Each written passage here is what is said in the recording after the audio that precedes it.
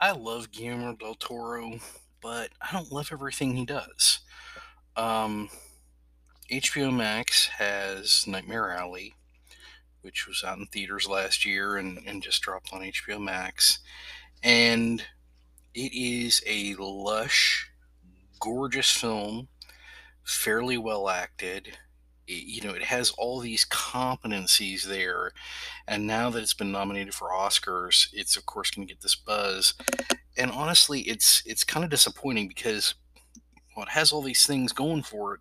The story is, and it's a remake of a book and it's a remake of an older movie. It just doesn't have much to say or do. It's way over padded. It could have used some good editing, which I think is the problem when you got somebody who writes his own material and has a lot of latitude to do something like this.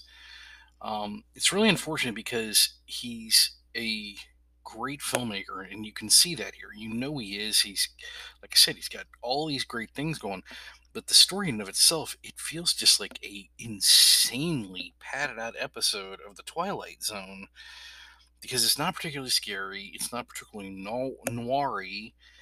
It just doesn't hit on a couple of the levels it's trying to hit, and thematically, it's disappointing.